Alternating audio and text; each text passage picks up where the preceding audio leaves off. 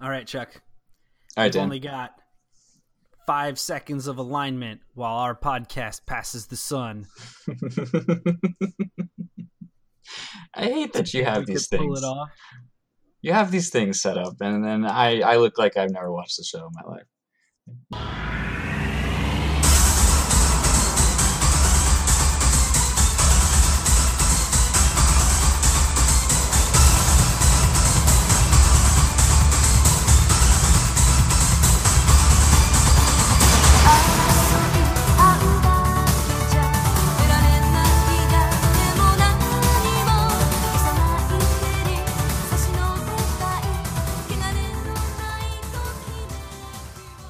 Welcome back Chuck? to podcasting. Hell yeah, we were never good at this. We were never good at this. Just like Gundam Wing released 3 episodes of an OVA, we took a 3-year break. Right. Yeah. All planned. Is it? It's not 3 years. I know, I've actually been trying to do the math. I don't know when we stopped. I think it's 2. We could look it up. Oh shit, yeah, it's that power is at our fingertips. We released our last episode, only a year ago. Boom. We are so on top of No our shit. way. Did we for real? December 1st, 2018. So yeah, a little over a year. Yeah, not bad. Wow, it really felt like we've not been doing this for 3 years. I guess it's been since we started it or something. Oh my god. So I wanted to do this right. I wanted to do an actual introduction. Oh, okay. Yeah. So we can do it again. What do you want to do? What do you want to do? I don't know. What do you want to do? Do you remember how to do this? No, I don't. I actually don't. Because we don't have like a regular thing going, so we can't just say, "Hey everyone, welcome back." We could. We just like it was yesterday. Yeah, why not? Yeah. I don't know how to do that though, because we weren't. It's been so long since we talked about this. Like you can't say, "Welcome back. Thanks for watching our last episodes where we talked about the last episode of Gundam Wing. Now here we are back." I got an idea. Talking about okay. I'm gonna try something. Do it. All right, ready? I'm not good at improvisational things. Okay. Hey everybody, welcome back.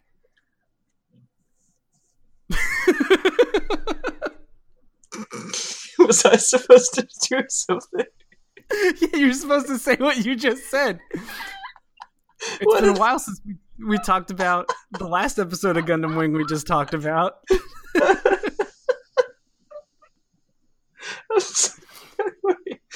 Do it again. All right, Chuck, what's the name of this podcast? It is Let's Talk About Zex. Baby, thank you. What do we do on this podcast? We talk about Gundam Wing.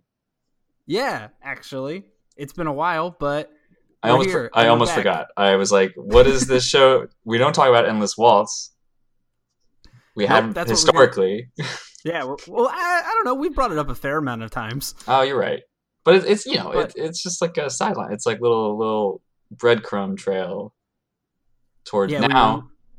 We were laying the seeds of this episode that was going to come out eventually. And Gundam Seed. Yes. We're now in our 3rd year of doing this, and we're here now with some Gundam Wing Endless Waltz. The post series. I was gonna say postscript. That's not it. Post. Epilogue. The epilogue. Yes. Yeah. Great. The epilogue to the yeah, I fucking did. To the acclaimed Gundam spin-off series Gundam Wing. I'll say it again. Gundam Wing. Yeah. So Endless Waltz was originally a 3-episode OVA. And what does that mean for the people at home? Maybe if they don't, uninitiated. Yeah, maybe if they don't know. In the Weeb Arts, OVA is an original video animation. Oh, as opposed to like a film, like a movie. Uh-huh. So, yeah, they were originally 3 episodes that I believe were slightly shorter actually than the movie version. I think the movie version adds a little bit of extra content, but I'm not well versed enough in the original episodes to know exactly what's different. But Gundam Wing Endless Waltz is probably what I would say more people remember about Gundam Wing than the actual show. Mostly because the redesigned Gundams. They are cool as shit. Which is really the biggest takeaway. Yeah. Like, they're cool as shit. And honestly, like, it's really the only thing the movie's got going for it. Spoiler alert. Definitely the Wing Zero doing the famous shoot down into the floor thing while it blows up. Classic piece of filmmaking animation history there. Yeah. I think this is... I know Hajime Katoki did the redesigns for the mobile suits in this, and I know he had been working on Gundam stuff before. Yeah, like he did some mechanical designs for G Gundam, and then I guess 0083 came out before this, so that was a lot of his work. Is he someone with reference outside of Gundam, or he's a Gundam guy? I mean, that's what I know him from, okay. But the like. Ever since Endless Waltz came out, like, he has been household name in the sense, you know, for like Gundam fans, like he gets to do a lot of redesigns for other series, even if it's not animated. So like you'll see a lot of like Gundam models that are like his redesigns. So like a Ver-Ka of, I don't know, just like the original Gundam, even though he never animated it or anything, but it's just like, hey, what would he have drawn it like? And like, I mean, he's got a certain style and it's pretty cool. Probably one of the more famous, if not the most famous, like mechanical designer on Gundam, as far as like definitely as far as like the West goes. Gotcha. Yeah. Cool. But this was my first introduction to Gundam Wing. So I know I saw the movie really before I watched any significant amount of the show, which is like something I've said on this podcast before. See, I remember coming back to it was definitely not what I expected. I think I'm remembering this right, where basically I watched like Gundam Wing on and off while it was airing on Toonami back in the day, and then I think they just, maybe the first time they showed Endless Waltz, they'd gotten it, and like a couple of my friends who were also watching Gundam Wing, it was like kind of an event. Like it actually was like, because it was like, you know, this Saturday we have Endless Waltz, be there, be square kind of thing. So I knew a little bit about Gundam Wing just from watching the episodes occasionally, and then like went into this and was like, holy shit. I don't remember how I felt about it at the time, but I remember it being like an event that kids at school were like, we have to watch this. And would like ask about it afterwards. Yeah. I feel like there were other shows, like there's like maybe one other thing. They would like talk about like Dragon Ball Z a ton, because those were like timed basically. I think I told this story on the podcast before, but the like defining moment in me watching anime as a kid, I remember leaving a friend's house because I had to make it home in time to watch Goku fight Frieza. And because like for like a week, our family, like I didn't have Cartoon Network growing up, but like I guess for a week we had like an upgraded cable package that had it or something. You know, or like my dad argued with like Time Warner enough that they were like, oh, we'll give it to you for like a free month or something. Oh, wow. And so we had Cartoon Network, and I was like, I can finally watch this. And like I ran home and I watched Goku fight Frieza, but it wasn't the actual fight. It was like one of the build-up episodes, so like barely anything happened. And I remember being like, I left hanging out with my friends for this, and then I like never watched Dragon Ball on TV again.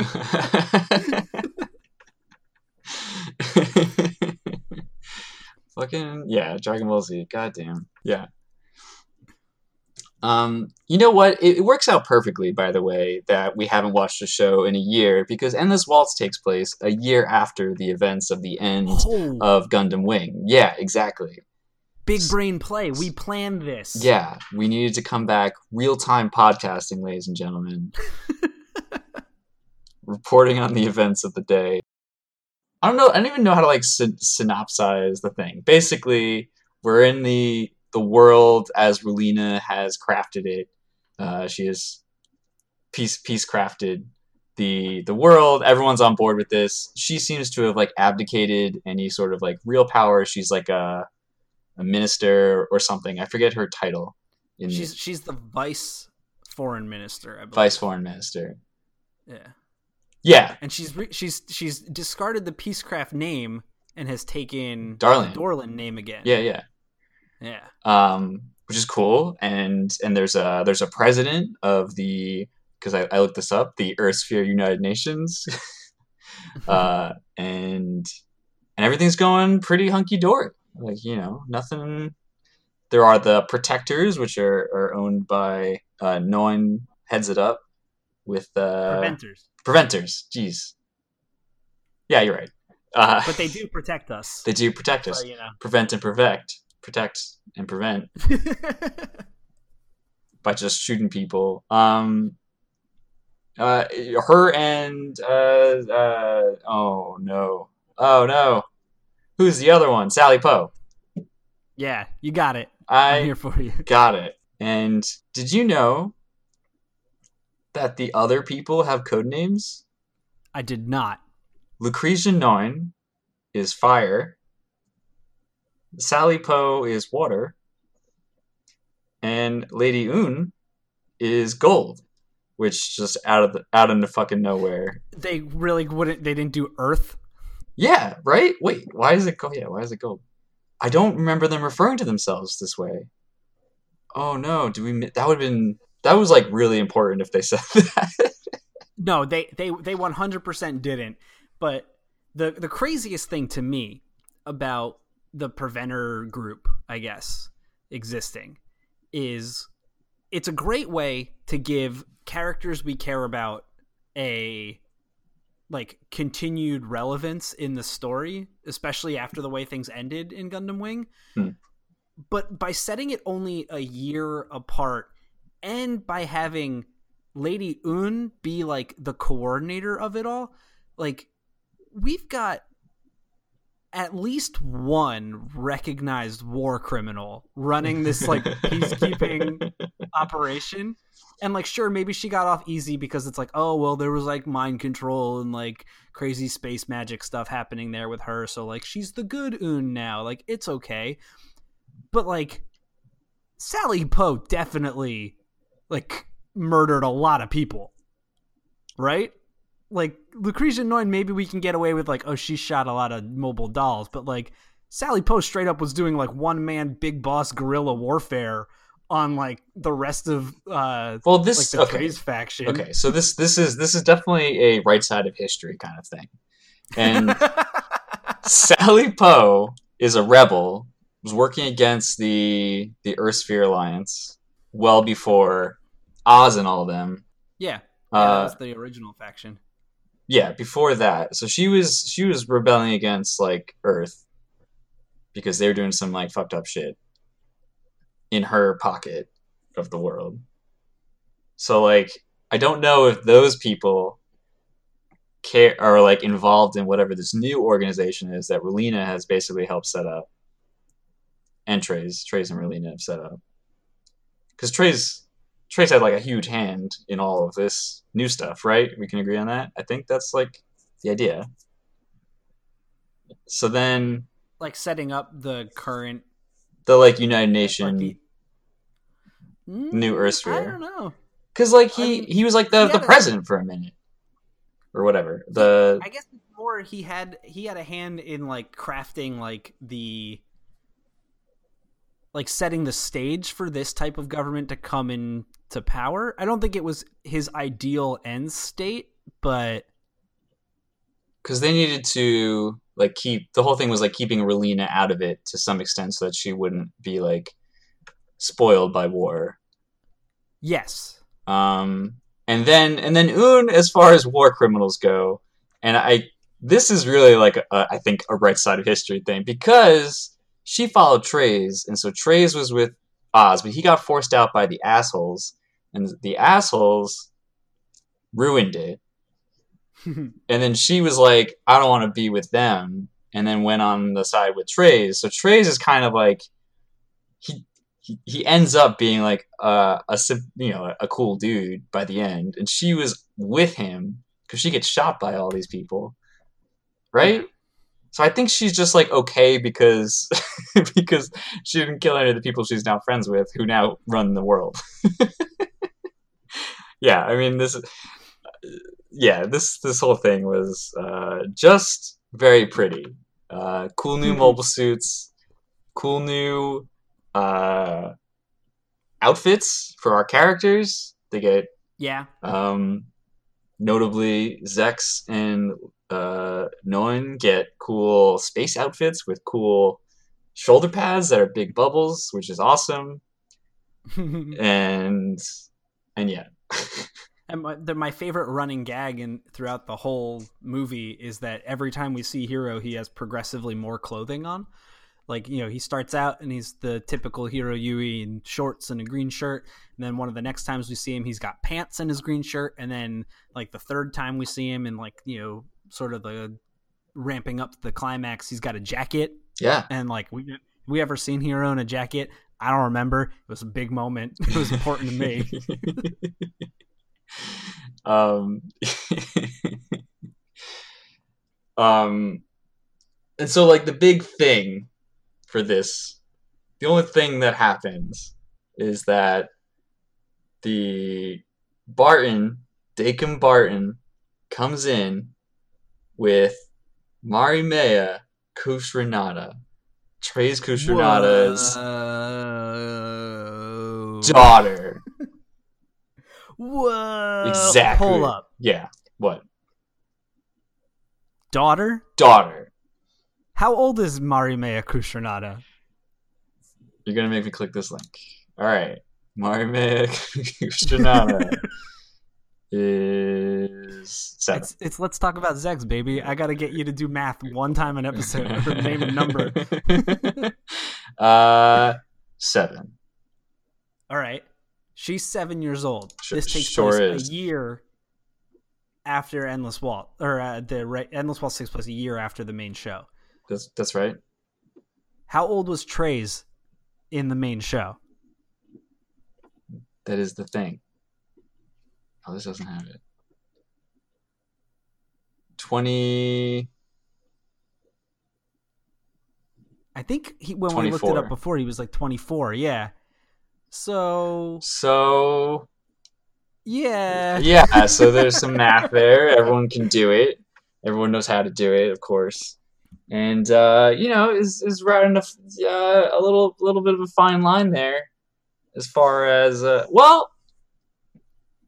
guess we're not getting. We're just not supposed to think about it. Right. I think we're not supposed to do that math. No, that math. You know what? Where are your sources? Like, who told you this? You just you just go around talking about Treize as if he was like an infant when he had a baby. Whoa! What if the baby he saved? That would have been so much better if the baby he saved in that one episode is Marimea. Shit, it would have been. But yeah. But no, Marimea is an interesting character. We could talk a little bit more about her later, but I wanna make some comments on like how she connects to like the Gundam franchise as a whole. Mm-hmm. But you were saying the Endless Waltz whole thing kicks off when Dakin Barton shows up with Marimea Kushranada. Dakin Barton, another interesting name. You're like, wait a second, I know a guy named Barton. Who's that? Yeah, well, do you want to do? I've been stealing a lot of thunder here. Oh, I was gonna say it's Tro Barton. Oh, but yeah. You said it's somebody we know, but do we really know him? Do we really know who that person? Yeah, right. Is he even a circus clown? Apparently, according to Endless Waltz, he is not. Right. It seemed like a lot of the boys like plot lines in Endless Waltz, beyond showing up and doing like one cool thing with their Gundam, Endless Waltz wanted to present a lot of like backstory for the boys. Yes. But it also tried to like have its cake and eat it too, and like pretend that these were things it had already told you, which kind of makes sense as like its MO when you think about how they redesigned the entire show and just said, hey, this is what it's always been, remember? And now it's like, hey, this was their backstory all the time, remember? Here's some nice throwbacks to things you know. We get some scenes of Duo, which I think was like information we had kind of gathered, but I don't think was ever told outright. We get a little more backstory and development for Hero, which is the craziest of them because his thing is alluded to in the intro of the show, but never touched on during any episodes, as far as I remember. No. And then Trowa is completely retconned. Yeah. Yeah.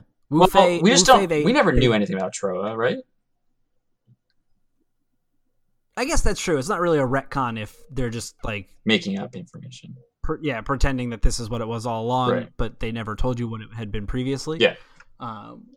Catra gets off pretty clean. They don't try to change him at all. Well, but they also don't really give him anything to do. We mostly know a lot of his background. I mean, they said it so explicitly in the show.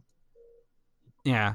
So. And then Wu Fei, they just keep adding on more stuff because they're just trying so hard to get you to care about this character. Oh my god. Wu Fei's was from the show, right? That was like, because he went to that colony and met with that guy after he was in the woods with Sally Poe. Right? And then that guy was like, oh, or was he the guy who was like helping him out this whole time and he had gone back to him? The sensei guy. That's a good point because the way I the way I like grokked it during the movie was that it was supposed to have happened before the show took place, like before he joined Operation Meteor. Like I thought it was saying like this is how he got his Gundam and his motivation for doing what he did. But you're right. It looked just like when he went back to that one colony and then like we learned more about him then. Yeah. But I don't remember enough about him. I kind of just like zone out every time he's on screen. Yeah, we said it before, and just say it again. They just have no idea what to do with this character and like give him these philosophical like thing, like soliloquies, but I hate every single one of them, and they're not coherent with each other. So it's like,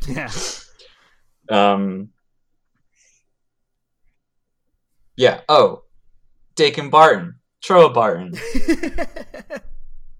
They're related, right? No, they're not. Trowa killed Trowa because Trowa was like, we're gonna do Operation Meteor and kill the hell out of that Earth. And then Trowa saw Trowa get killed, so Trowa was like, I'll do it instead.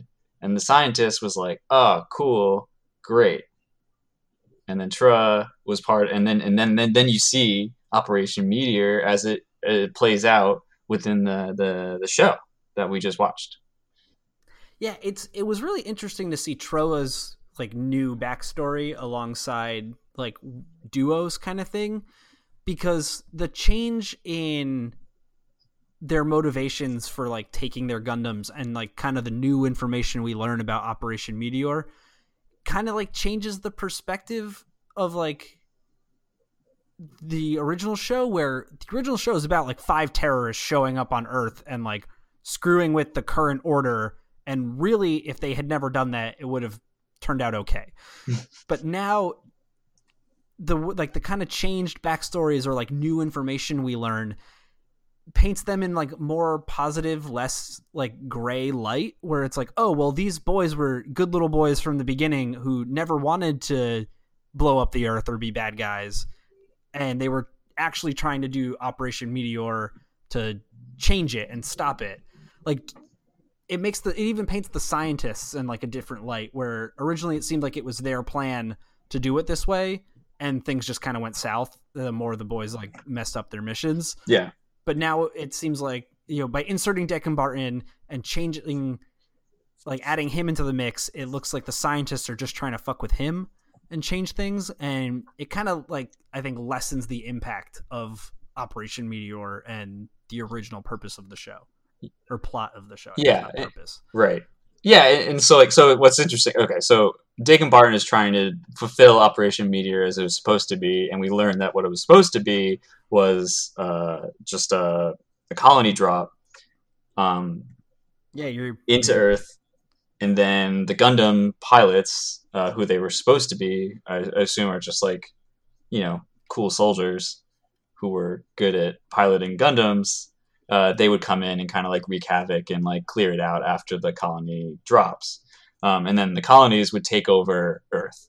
And so what happens, and through these little like vignettes, you find out that basically the scientists sabotage Operation Meteor, inserted these children into the Gundams to just like they just blast them into Earth. I don't know for what purpose. Maybe just to like ruin Operation Meteor. Maybe like put those Gundams in the hands of Earth. They don't really tell you exactly what the plan was, but it just gives you the reasons why. Like that explains that the scientists were all trying to sabotage Operation Meteor as it was originally planned, and use the Gundam pilots, Troa, Duo, Hero, Catra, Wu Fei, as like alternatives to that. I don't know. Yeah. But now Dakin is like, I'm gonna come back and do that again. This time with the true successor to the Earth Kingdom. I don't know what you refer to it as. Marimea, Trace's daughter. Yeah. Now that being said, like I feel like Dakin Barton is the classic Gundam Wing mistake in that what we have presented to us winds up being kind of just like limp, and it's a conflict that lasts 3 episodes, an hour and a half movie that nothing really happens in and is like dealt with just as quickly as it shows up, basically. He's kind of like an impotent figure in the grand scheme of things, but behind the scenes, like, and I guess on paper, he's an idea that would actually be really cool and would work really well if executed properly, because I really like the way they tried to trick the audience into thinking he's more important and more connected than it winds up being. Because it does come off a lot like one of those things like, hey, remember that? Oh yeah, we didn't tell you, but like it happened. Like it's very classic comic book retconny stuff, like just filling in pretty easily filled gaps. Yeah, they even have, I forget who says it, but it's like, oh, Ken's told me about you. I think it was Relina. It was like, Ken's told me all about you or something. And it's like, did he? That never happened. Like, exactly. And that's where I was going with this, is like, I like that they tied him so much to Cans, and like I think there is, I honestly can't remember because it's been so long, but I feel like the Barton Foundation wasn't like a new idea, or if it is completely new to the movie, they did a great, like they succeeded there in making me think like it makes just enough sense that I bought it right away and was like, oh yeah, like I could see this working.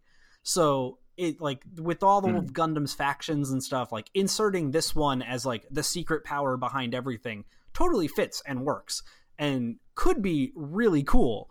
It just winds up turning into nothing.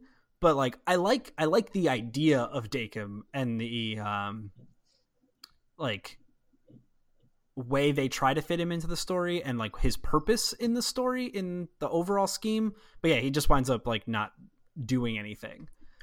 Yeah, I feel like that's, well, partially like just a timing thing. They didn't like pace it very well for him to like be more important, but also like they want Marimea to be more important. And like she is interesting. You're like, oh shit, like fucking Trace's daughter, and like what's going on there. But I agree, like Dakin is kind of, like the subversive, like shadow government guy. It's just like that idiot Cans couldn't fulfill my dreams, so I'll just have to do it myself kind of thing. Is could have been really cool. He's very much an expansion pack boss. Yeah.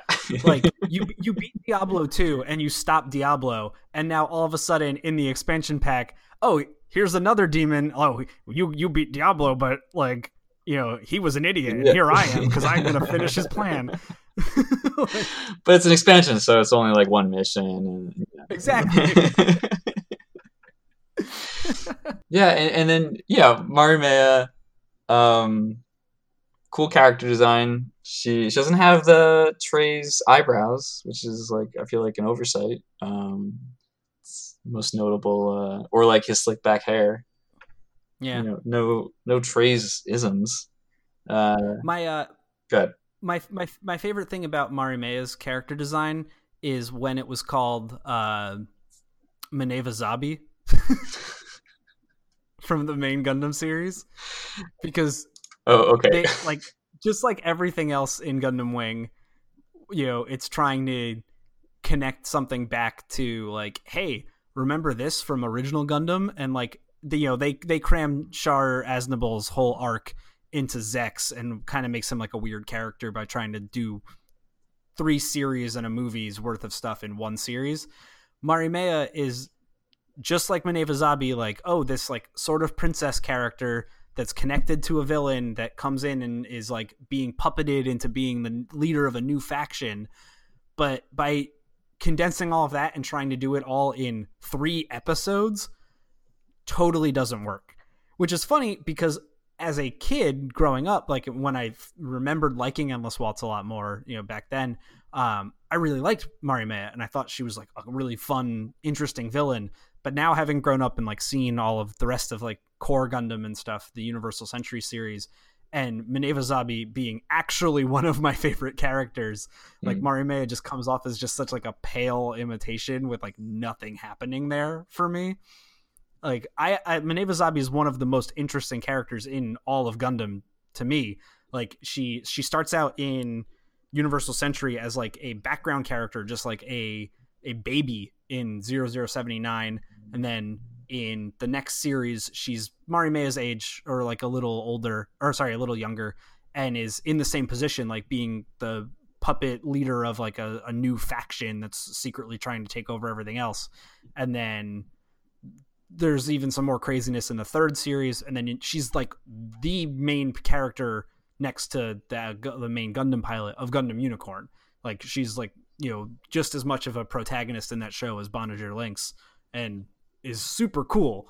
But it would have been cool to see like Marimea actually have a little more like agency and do a little more than just be like kind of like a snobby Sailor Moon villain. Not knocking Sailor Moon, right. I'm just doing that just because she spends a lot of her time like looking at other characters, like being like, "Oh, you're powerless." Oh, right.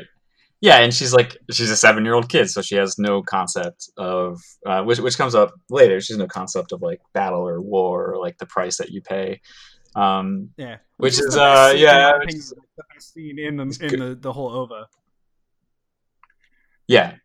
It's a good moment. And also like is a contrast to all of these characters who have spent, you know, all of this time in the main series of, you know, learning the costs of war, and the price you pay, and what is the price, and what is a worthwhile price for peace, and et cetera, et cetera. Yeah. You know, when you say it like that, though, actually, you have a really good point, because she is kind of the culmination of the whole show, where we do, I guess, outside of Catra, we have a whole show where we talk about that a lot, but we don't really show it with anybody. Catra we do, because the whole Zero System arc and everything, and like he's the one that really reacts to losing people a lot. Yeah. But like Marimea, yeah, like you kind of get the Spark Notes version of that with her, and it works. that part of her does work. Yeah, because she's been it is the most, like, because it just gives you something to grab onto for her, you know. Otherwise she's just this like bratty little kid, which is like, fine, whatever, I don't hate her for it. You know, it's just like, this is very boring to watch. But like, that's the one moment you get like a shift where you know, she's been brain washed. It's like going to say brain fed, but I was like, that's not brainwashed into believing that like she's people will just bow before her. She's given to this this reign from her lineage of being Trace's daughter, and she's got the Bartons behind her, and everything's fine, and she's just going to take over and it'll be great. So yeah, in the classic let's talk about Zex fashion, talking about like what if Gundam Wing was a more modern written show. I think Mariemea would serve as like a great like fuck you character to the fans, where you have, hey, here's a show about how much being a soldier and like a child in a war machine sucks, but then you have a character like Mariemea show up who has been, from a young age, I guess, surrounded in this and thinking that like, oh, everything is safe and cool, and I'm going to use my Gundams to take over the world because like war is cool and Gundams are cool and they should fight. Being confronted with that and realizing it sucks, it's just told a lot better in Gundam War in the Pocket than it was in Endless Waltz. And so Mariemea doesn't really like function in that role of like, hey audience, here's the real cost of this that well, but she could have been. Yeah. I mean, it's the whole thing with Gundam Wing kind of like having this theme of like war and like cost of things, but I don't think it handles it overall with any sort of like, not super well, kind of limited, but yeah. But I mean, after we get introduced to all these factions, not even all these factions, there's only two factions in this. It's, for Gundam Wing, it's the most straightforward like, conflict in the whole series. But we've got the Preventers, and they've got to stop the the Barton Foundation from taking over. But what's the big problem, Chuck? Why are the Preventers having such a hard time doing this? Well, you see, so they gotta get over there. They'll just swing on, and then they'll call the Gundam boys, and they'll get their Gundams. And oh wait, Dan, they don't have their Gundams. What? Exactly. They've decided that it's been a year, and no one's tried to kill anybody since then. And if they have, it's just been through courts, I guess. And they're like, well, we don't really need these war machines anymore. We got some left over, and those are good enough to maintain this peace that exists. And so we'll just throw them into the sun on a fucking asteroid. It is the most ridiculous thing in Gundam Wing, I think. It's really stupid. And whose bright idea was this? This is Katris. Yeah, Katra, yeah. The disarmament king. So how long does Katra's bright idea last? Like all of an hour. We start the show with them like signing up to shoot their Gundams into the sun, and pretty much everybody agreed except for Wu Fei. He's kept his for some mysterious reason. And like you said, this plan does last for about an hour, so we spend a good amount of this movie without the main Gundams. Which arguably like gives us like a pretty cool scene of when Hero and Duo need to assault the Barton Foundation's like secret base on MO2. You get to see them pilot some Leos, which is pretty neat. They don't really explain how they got their hands on them when they take over the base, but like whatever, we've seen them take over Gundams before because nobody has keys or locks on anything. So, pretty safe to say we know how they got it. It was probably simple. But so we get some Gundam action, with just like generic mobile suits. We get introduced to the new mobile suit for Gundam Wing Endless Waltz, the Serpent, which is kind of like this chunky boy that's a mix of a lot of the suits we've seen. It's got like the weapons of the heavy arms. It's got like a similar design to some of the other mobile suits. Like it looks like a beefy Leo mixed with a little bit of like the Taurus design.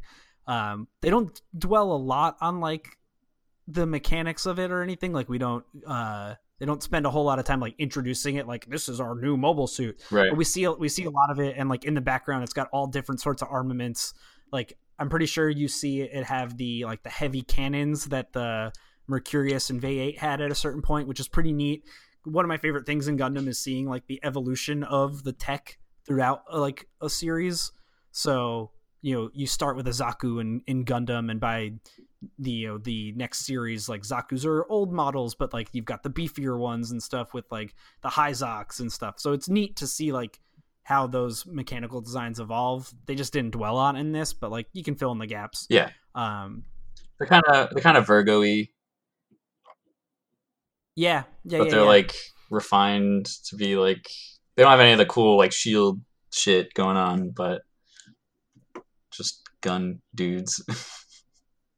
Yeah, I actually forgot about the Virgo. They are like kind of just the definite next step in that. So yeah, that like fills in that evolutionary tree even better. Mm-hmm.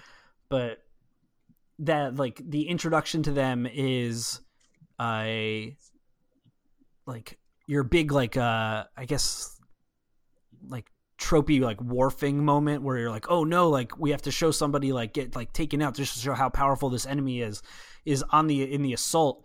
Duo gets pinned down by a mysterious Taurus like suit that not a Taurus, a serpent that like cuts off his path, and in maybe the best line in the movie says, I recognize this fighting style. That's got to be Trowa piloting it, and the fighting style is just standing there shooting a gun. Right, the heavy arms pose with the double Gatling gun, like arm forward, just like It was just like, wow, that's a real great fighting style. Like, how did you pick that one out? Yeah, completely insane.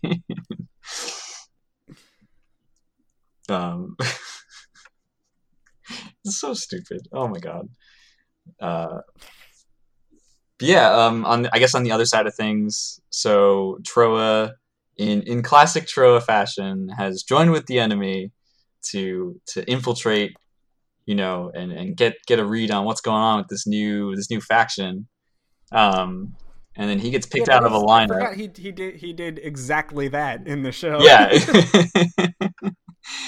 He gets picked out of a lineup. They're like, "Hey, Trowa, we see you traitor." And then it turns out that Wu Fei was onto him the whole time.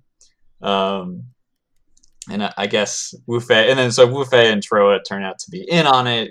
They're not really bad guys, but no, actually, sorry. Wu Fei's kind of like a true believer. Wu Fei is in. Yeah, he's invested.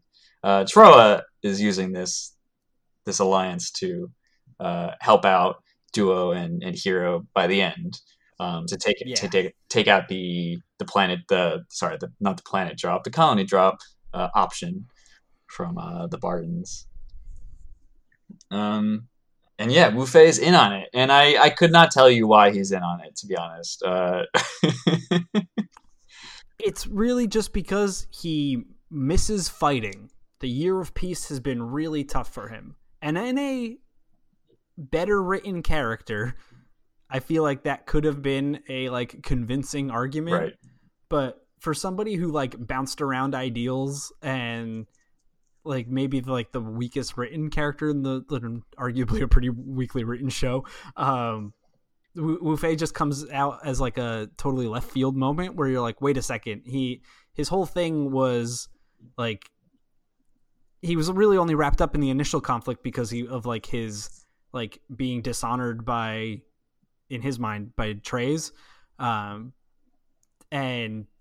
I feel like we got a pretty good payoff to that in the show with their like final duel and stuff, and like Treize's like cool moment and speech where he talks about like the responsibility he takes for all the soldiers he's lost and stuff, which is really cool. And then Wu Fei spends the rest of his time, I guess, being lost and not having a purpose, so he just wants to keep fighting, and like Hero calls him out on that in their duel, but it gets kind of like overshadowed really quickly. I feel like there's no real satisfying conclusion to like Wu Fei's arc in this. Yeah, I mean, and by like it's something by the final fight, he like disappears and then kind of just shows up and he's like, "Oh yeah, I'm good again." Yeah, like he's convinced by Hero falling into the ocean. Yeah. That was it, right? That was... I think so. So like Hero like sort of semi-sacrificing himself in like that weird way, like it just that they quit like kind of gloss over, but it didn't dawn on me right until like right now. But we got our traditional like Wing Zero Wing Gundam being ruined underwater, like, or not traditional but like obligatory. Yeah, that suit is always submerged. Yeah, for sure. Something I wanted to mention that we talked about back in the day is that Wu Fei is just like, I feel like he's talking about a different show than we're seeing, because he mentions, and I feel like what little I could parse out from what he was saying is that, you know, like, is peace worth sacrificing people? And that this is a test to see if it is.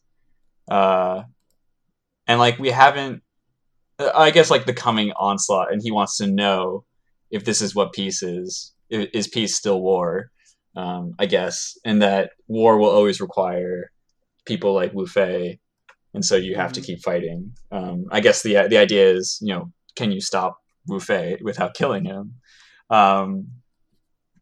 But like, you know, previously to this, like, we hadn't like really talked about that concept. Like, no character was like, oh no, we're gonna have to kill people. Relina is presented with this conflict kind of towards the end. I feel like she would be the one like in the show to present that concept to us, and then I feel like Wu Fei would like build off of it in like the other perspective. But it's not really like played up that way. So it just kind of, I don't know, like, timing wise is really bizarre. And then it turns out later that Relina's like, you know what, you gotta fucking fight for what you want, just like in the show. It's just like, you know what, fuck it, it's way too hard to not kill people, let's just kill people. And I don't think that's quite what she was getting at, but I like, it's a great point to make. And like, you know, time, like, we haven't really talked a lot about Relina yet. We talked a lot about her in the first 49 episodes, but of all the characters, I feel like she actually maybe comes out the best in Endless Waltz.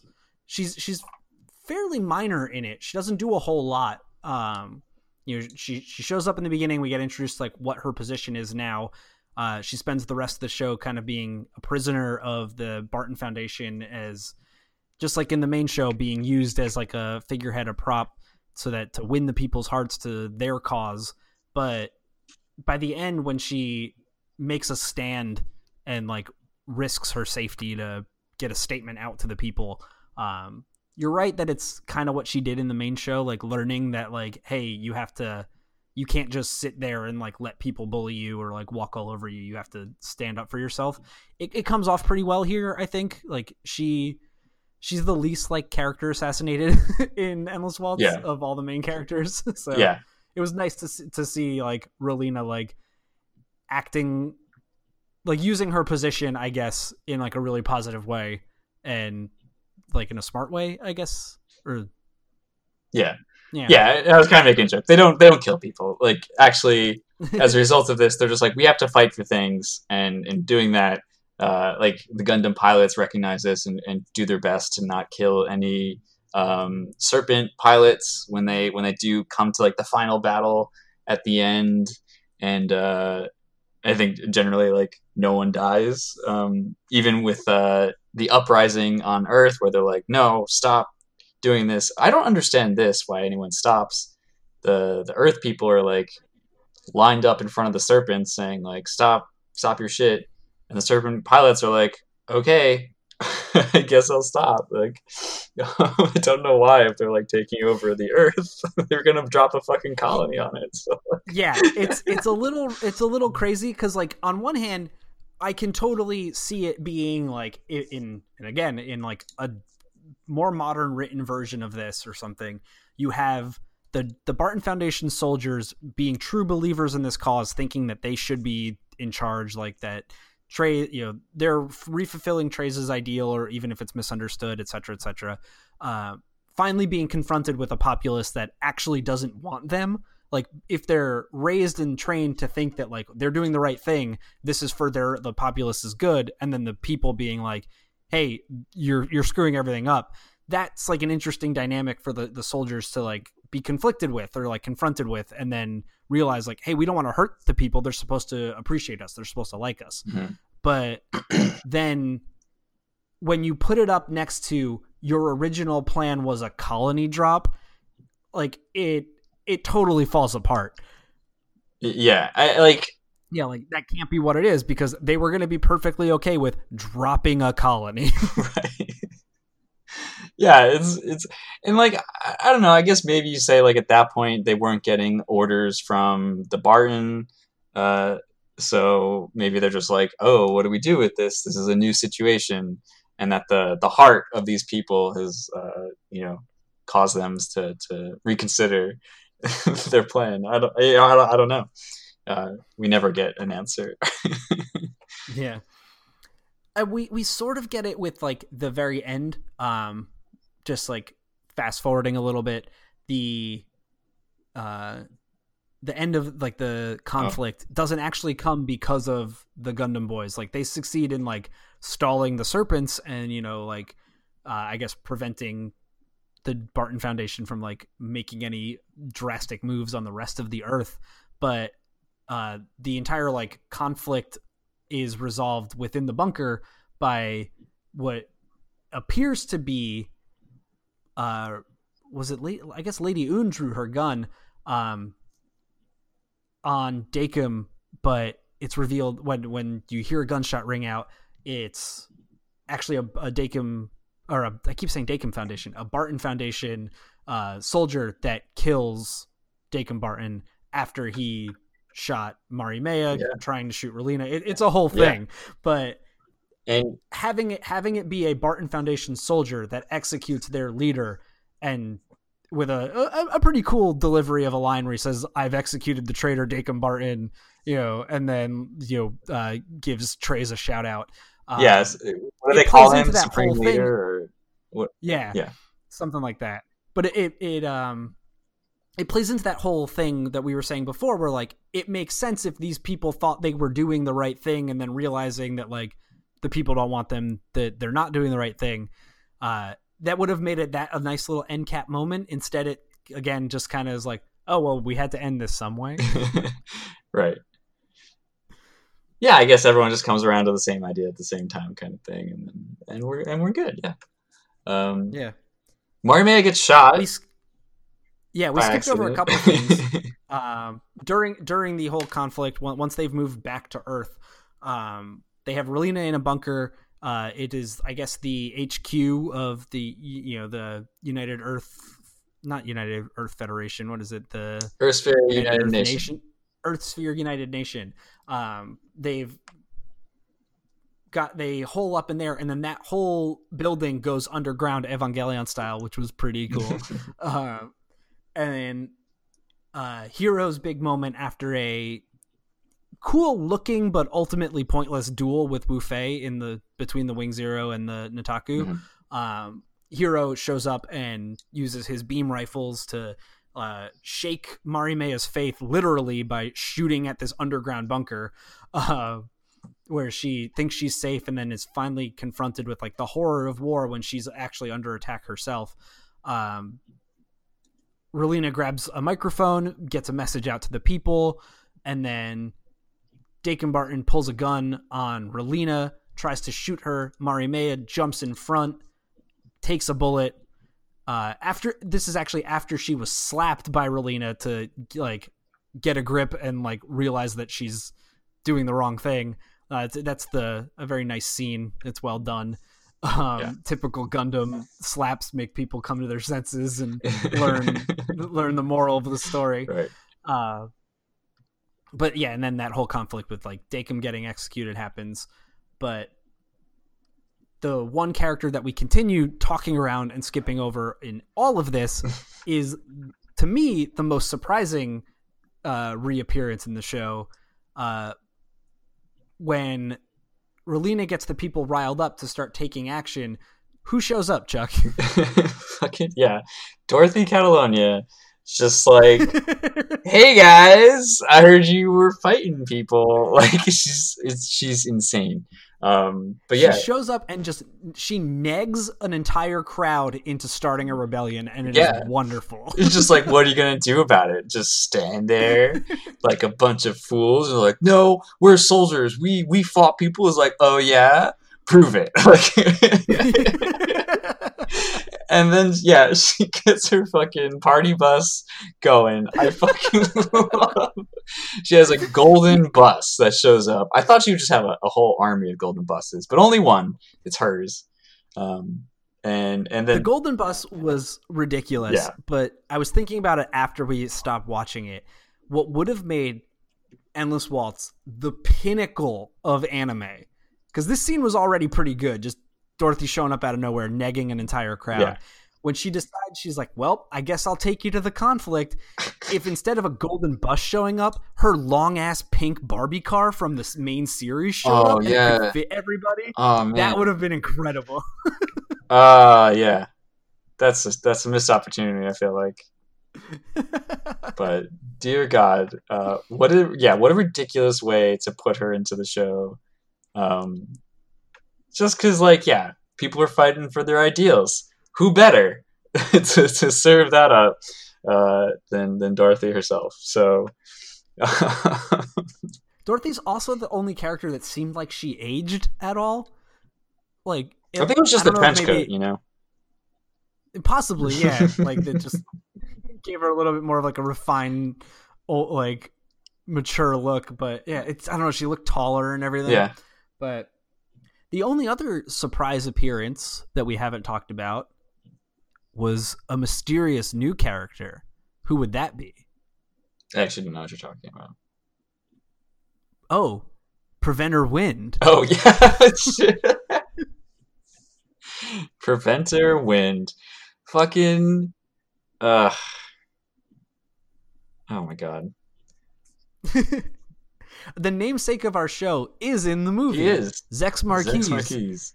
Miliardo Peacecraft. He shows up pretty early on after the Preventers are introduced, basically replying to a job posting. He shows up in Lady Un's office and he's like, I heard you're looking for more people. Maybe I could lend my services. I need a code name. Can I suggest Wind? What's his reason for suggesting Wind? The one, because Wind puts out fires. Boy!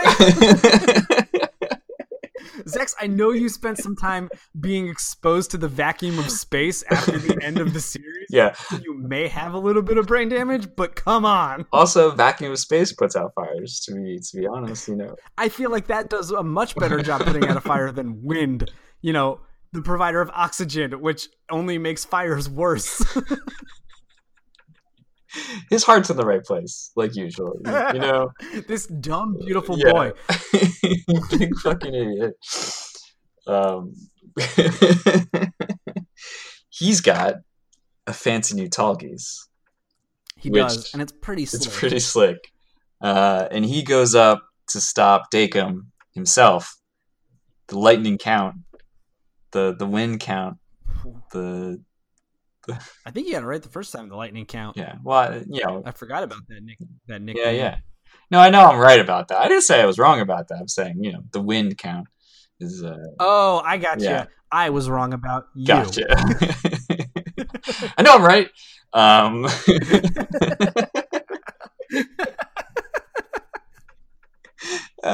So he's got, his outfit is the best.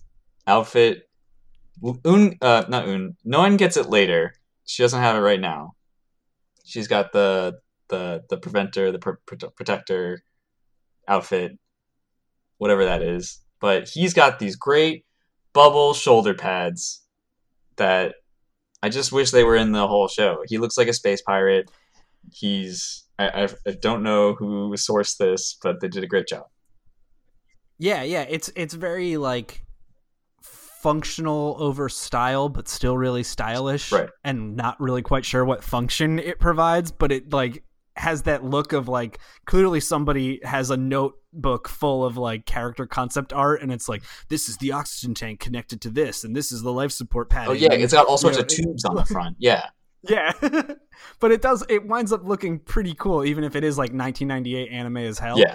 But like I like it. It's a pretty cool outfit. And he does, as much as we dunk on him for his dumb code name, he does a lot of cool stuff in the movie. He takes on MO2 on his own. He's got like a huge cool hyper beam cannon thing on his tall geese. He's got the Epion whip on it.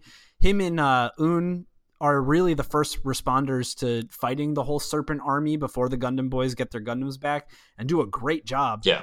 They're trying to tell the Gundam boys to like leave the fight. They've overextended themselves way after they've already been fighting for like an hour or more of like their own time.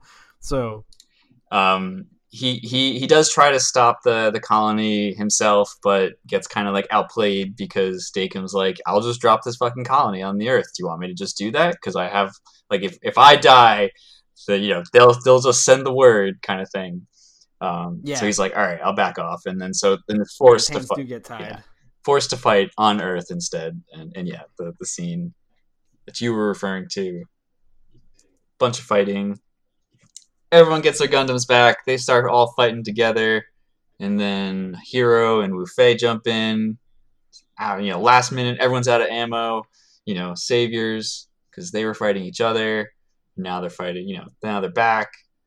Yada yada. Everyone wins. Peace restored. That's it.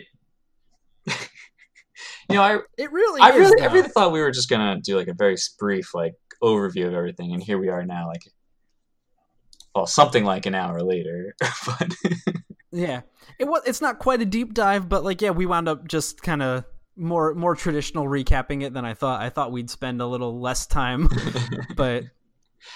What's your of the redesigns? Because really, that this kind of, in my opinion, I can't speak for the writers or anything, but it kind of reads to me as like, hey, Gundam Wing was successful, let's make more of it, but we got to also sell model kits.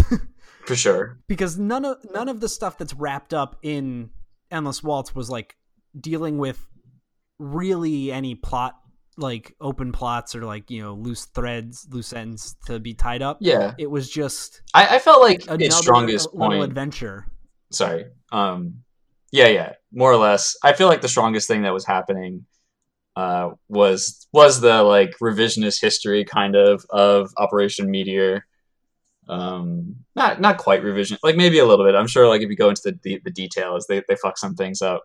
The deep yeah lore. Exactly, but it was kind of cool to see like, oh, this is why like Operation Meteor was kind of weird, and like they weren't all aligned or together or knew who each other were, kind of thing, Mm-hmm. I kind of appreciated that, like, yeah, backfill on it. And yeah, like the story itself seemed kind of unnecessary otherwise. Just doing again, like, what is peace? But it's of course like a grab. As far as like redesigns, man, I kind of want to say the Tallgeese. Yeah. Sandrock got a lot of love. I feel like they did him pretty good on this one. But yeah, I don't know. I don't think I disagree on either of those. I feel like I would also get Land. It's funny because clearly the Wing Zero is like the real winner in this. Not from like my like favorite selection or anything. This is the Wing Zero. It's probably like the first thing that people think of when they think of Gundam Wing. Yeah. It's definitely like got to be the thing people think of when they think of Gundam in the West. It's like the Gundam design. But it's not my favorite from the of all the like the 5, 6 if you count the Tallgeese redesigns. Yeah. The Death Scythe Hell was growing up the sickest shit in the world. It's got bat wings and like fucking spike boots. I don't like it that much anymore. Like it's not like when you look back on like teen stuff and you're like, oh god, I was such an edgelord. Like it's just kind of goofy looking compared to all the others. The heavy arms I feel like makes it out the worst because it's just a green heavy arms with a clown mask now. And does he have a clown mask? Is that right? Oh, you know what? That might be my brain correcting stuff. I know in some of the model kits they sell it with half a clown mask. I don't know if it actually shows up in the show. That would have been awesome. Yeah, I think my brain might have been like he just photoshopping that in if it's not. I think he just gets more guns. But he has a lot more guns. Which I guess if that's your thing, if you like the heavy arms and you like guns, like you just get more of it. But it is a tough call for me between the Sandrock and the Tallgeese because the Tallgeese 3 is sick as hell. But it's also like in this weird position where like we're supposed to just kind of think the other Gundams always looked like this. Whereas like the Tallgeese is clearly a new suit because it's got like the color palette of the Tallgeese 2, but it's got the weapons of the Epion and like other, like it's got like the Mercurius V8 big cannon thing. Right. So like it's not replacing Treize's Tallgeese 2. Yeah. It's a new thing. Whereas the other ones are just kind of like retcons. So it's interesting, like it's a redesign and not a redesign. Yeah. So like I think that's why I'd have to pick Sandrock as like the winner of the redesign contest because it's just a clearly better design while still keeping most of the original look. It's a better color palette. Like it's less like chunky. It's like got a cool cloak that it kind of had in the other show, but like everything about it just makes a lot more sense. Yeah.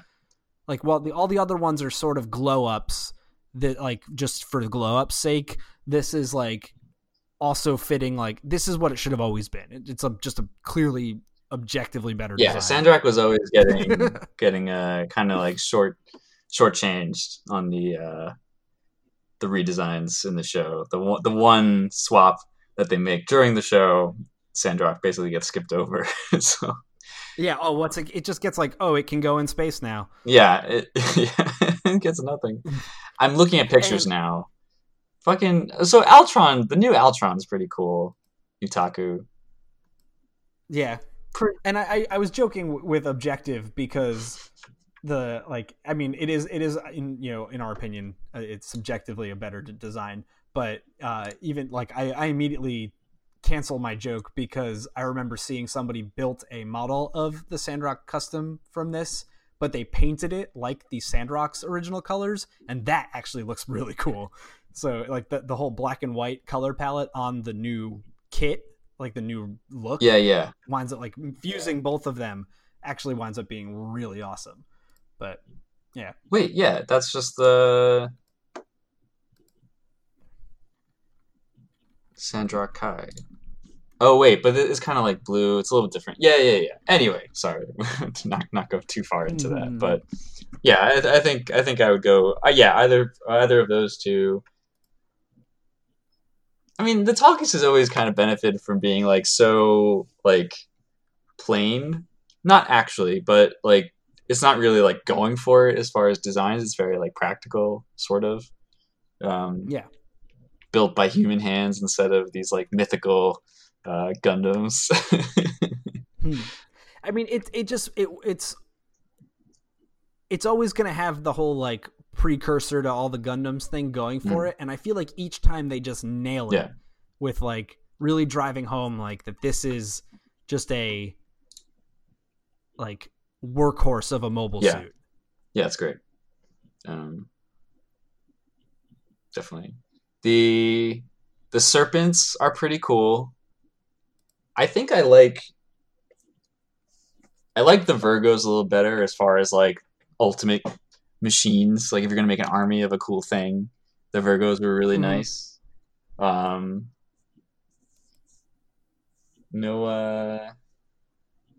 Ares going on here. It's real oversight, I feel like, flying seems good. So what good is flying if everyone can fly, I guess, is the problem. Serpents are cool. Yeah, they're like big, chunky dudes. Not as lean, mean, green Leos, which I guess is fine. Yeah, seeing the big Leo battle in the beginning, like with the space Leos and the ground Leos on the base and stuff, like I kind of forgot how much I like the Leo. I know we talked about it a lot during the main show, but like the Leo is a very good. I feel like Yeah, it's one of the best. Again, it's just Tallgeese, but it comes out of a series that gets dunked on a lot. I feel like the Leo can shrug off a lot of the criticism. yeah. Like it's a good design. I appreciate how like dopey the Leos are, and that they don't have a lot of like. They're very lean. They're just doing, they're just a mobile suit. It just walks, holds a gun, kind of thing. Stark contrast to the Gundams, of course. So yeah, like you'll never beat a Zaku in like classic design, but like even like other grunt suits, like the Tyrion and Tauzi from Gundam 00, that is like it's a cool design for like a mech, but it doesn't feel like it belongs in like a Gundam world, if that makes sense. Like it's just like it's like a can with guns on it, and like it's a very practical looking robot in that kind of sense, but there's nothing like that makes you want to go and like I guess have one. Whereas like a Leo is like, like it's got character, it's got a personality. Yeah, the TV screen face, it's very good. Yeah. Cool. Oh man, that was in the year of us not watching Gundam Wing. I think the most I connected with the show after when we stopped watching it was I saw some Reddit post of like it was just some silly meme where like it's one of those like reaction memes, and it's to the Tallgeese getting its helmet taken off, and like you seeing that it's just a Leo's head underneath, and a bunch of commenters underneath were saying that like, oh, that's the moment that ruined the Tallgeese for me when I found out it's just a Leo. And like I actually went on, like I like never write on Reddit, and this is one of the few times I like take a stand, but I was like wait a second, moment that it ruined the Tallgeese for you, this is the moment that defines it. It makes it when you like, but also it is not just a Leo, it killed a man just by like going too fast. I was so exactly. It like that is still like maybe one of the best moments in that show is like when you see it like actually being like, oh, all it is just the original suit with that helmet is just for style. Yeah, like, of course fucking Treize would do this shit. Yeah, no, it makes it the precursor. Says like, they just added a bunch of like fancy jets to this thing, but it is this like workhorse prototype mobile suit. Yeah. So like we said kind of before we started recording, there's not really a ton to write home about with Endless Waltz. So I wanted to ask less about the movie and more just about the experience of watching it and coming back to it. But after a year of absence of Gundam Wing, did anything change for you? How was the experience of coming back to the show? It was kind of fun. Yeah, I like seeing these characters again. I wonder what the time frame between the show ending and this movie coming out. So the show was 95, ended in 96, and then basically a year later, the OVA came out. Okay, yeah. Yeah, so it was cool. It was just cool to see these characters again. The throwbacks, yeah, you get Dorothy. I think Dorothy was the biggest, like, oh my god, fucking Dorothy. Like everyone else was like, of course this person is in this show. I guess it's like a little too bad that they couldn't do something like more substantial with the end of it. I wasn't invested in like the story too much. I actually honestly forgot that Marimea was Trace's daughter. Like while you were watching it? No, but like before, like I. Oh. No, like before even, like it wasn't something that I had remembered from seeing it previously, years ago. So that was like a little bit of like, oh wow, yeah.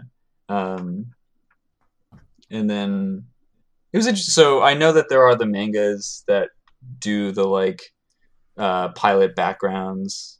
It was cool to get that like inserted into this in some like small respect. Mm-hmm. Yeah, yeah, Yeah, for me it was fun. I feel like in the year since we stopped, like a lot has happened. Like personally, you know, like we took a break originally because like I got married, yay, and like oh leading hey, up to that congrats. was hectic. Thank you. Like that was hectic and everything, and then you know kind of never found the time between like being you know getting married, post marriage, like you know cleanup and stuff, and then like jobs and Right. everything. You moved and everything. That was Yeah, crazy. You know, we're doing this remote right now because of COVID. Like, not to date the show, but but like this is when everything this is is happening. yeah, and like you know, it was. I feel like between coming back to Gundam Wing after so long and like talking to you again and watching a silly anime with you again with everything that is happening right now, as much as I don't like the nostalgia for Gundam Wing Endless Waltz wasn't there because I was like, oh, this is not as cool as I remember it being. It was still special to me because it was like, oh, this is what we do. Yeah, yeah. It felt like coming back to old friends, even though I saw this movie like a very long time ago and like it made an impression, but not a lasting Mhm. one. It wasn't like, oh, I wasn't coming back to the nostalgia of Gundam Wing Endless Waltz. I was coming back to the nostalgia of Gundam Wing, the podcast we do. Yeah, and we even like that we were able to broadcast what we watched it together. Um, you, myself, our friends have been like trying to like do like been doing a lot of hangout online kind of thing. So it was Yeah. cool to have like the live chat talk while we were just like watching this very dumb show. So um, yeah, that is a very good point. We meant to come back to it a long time ago. I feel like we just never were able to, and it was cool to do this again to get back into the podcasting spirit swing of things. Yeah. Yeah. Yeah. I think it's funny. It's gonna like Gundam Wing was special to me in the sense of like, oh, it was like kind of my first exposure to Gundam, which is now a huge part of my life. Um, and like you know, the place Endless Waltz always held was just like, oh, like the original thing I saw in like some of the toys and stuff. My first Gundam toys were Endless Waltz action figures, but now it's kind of like replaced itself with like, I'm not gonna forget watching Endless Waltz with you over Discord streaming because of the state of the world right now. Like, Yeah. it's funny of all the as much as I love Gundam and as much of a huge part of my life as it is, it seems like it's always going to be some sort of Gundam Wing thing, and Endless Waltz specifically, I guess, that is going to be the lasting one. So like, I wonder in a few years, like, what am I going to think about Endless Waltz? Am I going to rewatch it and like change my opinion again? Like, it's neat. Like for something that I know some of our friends have very strong opinions on. This is it wasn't as like offensive to like my sensibilities or like tastes as I thought it would have been. Right. I know Zach had some pretty strong reactions to it. He was not a fan of rewatching it. Sorry, Sam Lee. Your boy Wufei is still kind of an asshole. um, yeah, man. uh, but it did maybe it's me being stuck indoors and stir crazy and just looking at online shopping stuff, but rewatching it did make me kind of want to go and pick up some more kits. I have a Leo kit that I have been resisting pulling the trigger on a Tallgeese 3 kit now, so ooh, yeah, that's a good one. Get the Sandrock Kai. It's the other one, the other cool one. Got yeah. the recolor. Um, yeah. So Dan, we have another one of these that we want to do. Yes. It may take another year to get that set up. I got some thoughts on this one, actually. Do you? I have an idea. Okay. Well, stay tuned, listener, if you're still there.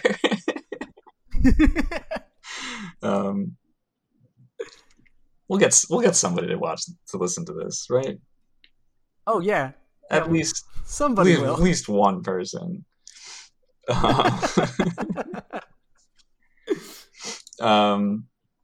Cool. Do you have any closing thoughts? Are we doing closing thoughts? I don't know. We could do closing thoughts. I don't have any plugs or anything. But I guess closing thoughts on the movie. It's fun. It's an hour and a half. You got nothing better to do. Throw it in. Like, if you like Gundam, you're gonna watch something pretty if you watch it. The animation holds up. It is. I don't know if it looks better than some of the best looking episodes of the show, but because there were a couple that really stood out. I remember from when we did the original podcast, but for an OVA where not a whole lot happens, you will get treated to some brief segments of some pretty cool scenes, which were fun. Yeah, they went in on the Gundam fights, the Gundam animations. You get some 3D asteroid action. Oh, sure. Just have one 3D model on this fucking asteroid. I don't know why you blow it on that. It was so expensive. Yeah. But they did.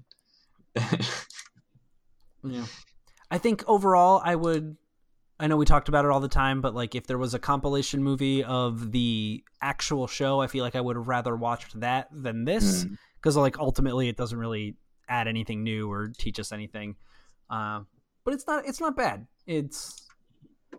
It's better than a lot of the episodes of the show that were not great. It is not better than the best episodes of the show. So it's just, I think, it just kind of exists and is fine. Yeah.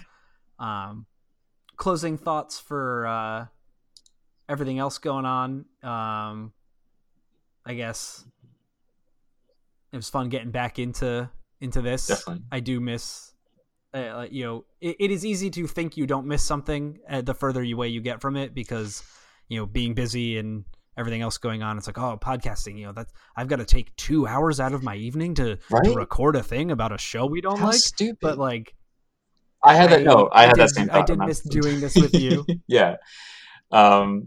It's so funny, that we just agreed to carve out this, it is an insane commitment as far as time. Not insane, but it is hard to put this time aside to just do one thing that is not your usual night. Let's say a lot of times we were doing this after work. We are doing that now, and then so once we stopped, you're you get over it and you're okay, well, the momentum's not there anymore. It's okay, well, we'll go back to it, and it's well, I don't know, I would like this night or this night, and then all sorts of things come up. There's all sorts of reasons why we never went back to it sooner, even though I think we both wanted to. But I'm glad we did. Yeah, absolutely. It is crazy because it's like you said, it's not actually insane or anything, but it's something that neither of us are we didn't want.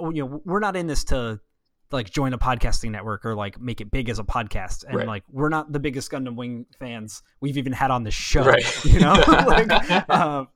It's just something that we weirdly decided to do and kind of got bullied into, but I'm super glad we did, and I'm super glad that we've come back to it. So I hope I hope that you're still out there and listening, and we'll try to make the next one come sooner than later. For anyone that is listening, I think we said all of our thank yous in the end of episode 49, but it's cool that if anyone derives any joy out of talking about this dumb shit, that I get to help with that is kind of cool too.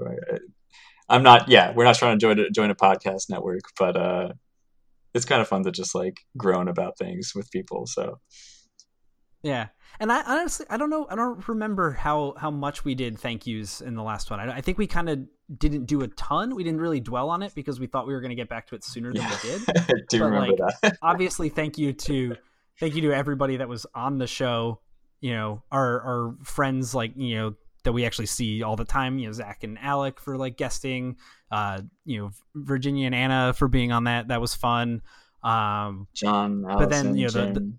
I would say the more regular guests we had, you know, John, Allison, and Jim, like I don't know if we could have kept with this without them, like being some of like the behind the scenes driving forces of it, and like kind of knowing these people who like it way more than us and are way more knowledgeable than us, at least for me, was like a big driving force for like trying to at least do right by the show.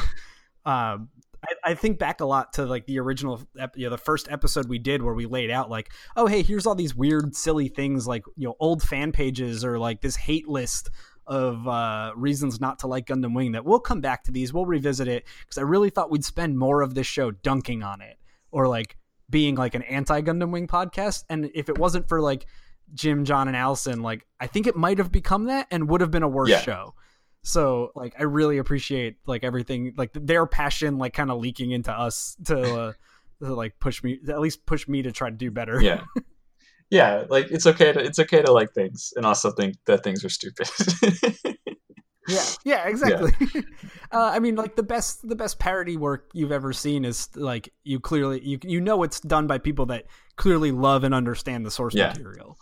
I also kind of want to throw, since I mentioned that Leo that I have, that was actually gifted to me by, I'm sorry I don't know your actual name, but Jeff Edge on Twitter. If you happen to listen to this, thank you again. I know I said that thank you like a million times, but he had like an extra one and he sent it to us, which was cool. So that's wild. That's fucking cool. Yeah, I do need to do the. I can't believe that we like that actually happened to us. You know, like we got fan gifts. I do want to do the thing where I painted like Zex with like red. That would red be white. Yeah, that would be cool. So I would like to do that. I'll do. I keep meaning to do it, and just like this show, I need to get over my momentum on it. One other, I guess, like shout out. I am super bad. Even while the show was actively running, I was super bad at responding to things on Twitter or like answering emails. But anybody that did listen to the show or did write in, if I eventually got back to you or if I wound up never getting back to you, like I appreciated everything that you sent through, and it's awesome that you even listened to this in the first place. So like thanks for being there and doing that. And I hope that everything right now in the crazy world we have going on, as we've come back to this, that I hope you're all doing all right and everything's good for you. So like we'll all get through it. Everybody hang in there. Yeah, more than anything, be safe, be well, wash your fucking hands. Cool. All right, Dan. Yeah. I'll see you soon. Yeah. Good job, buddy.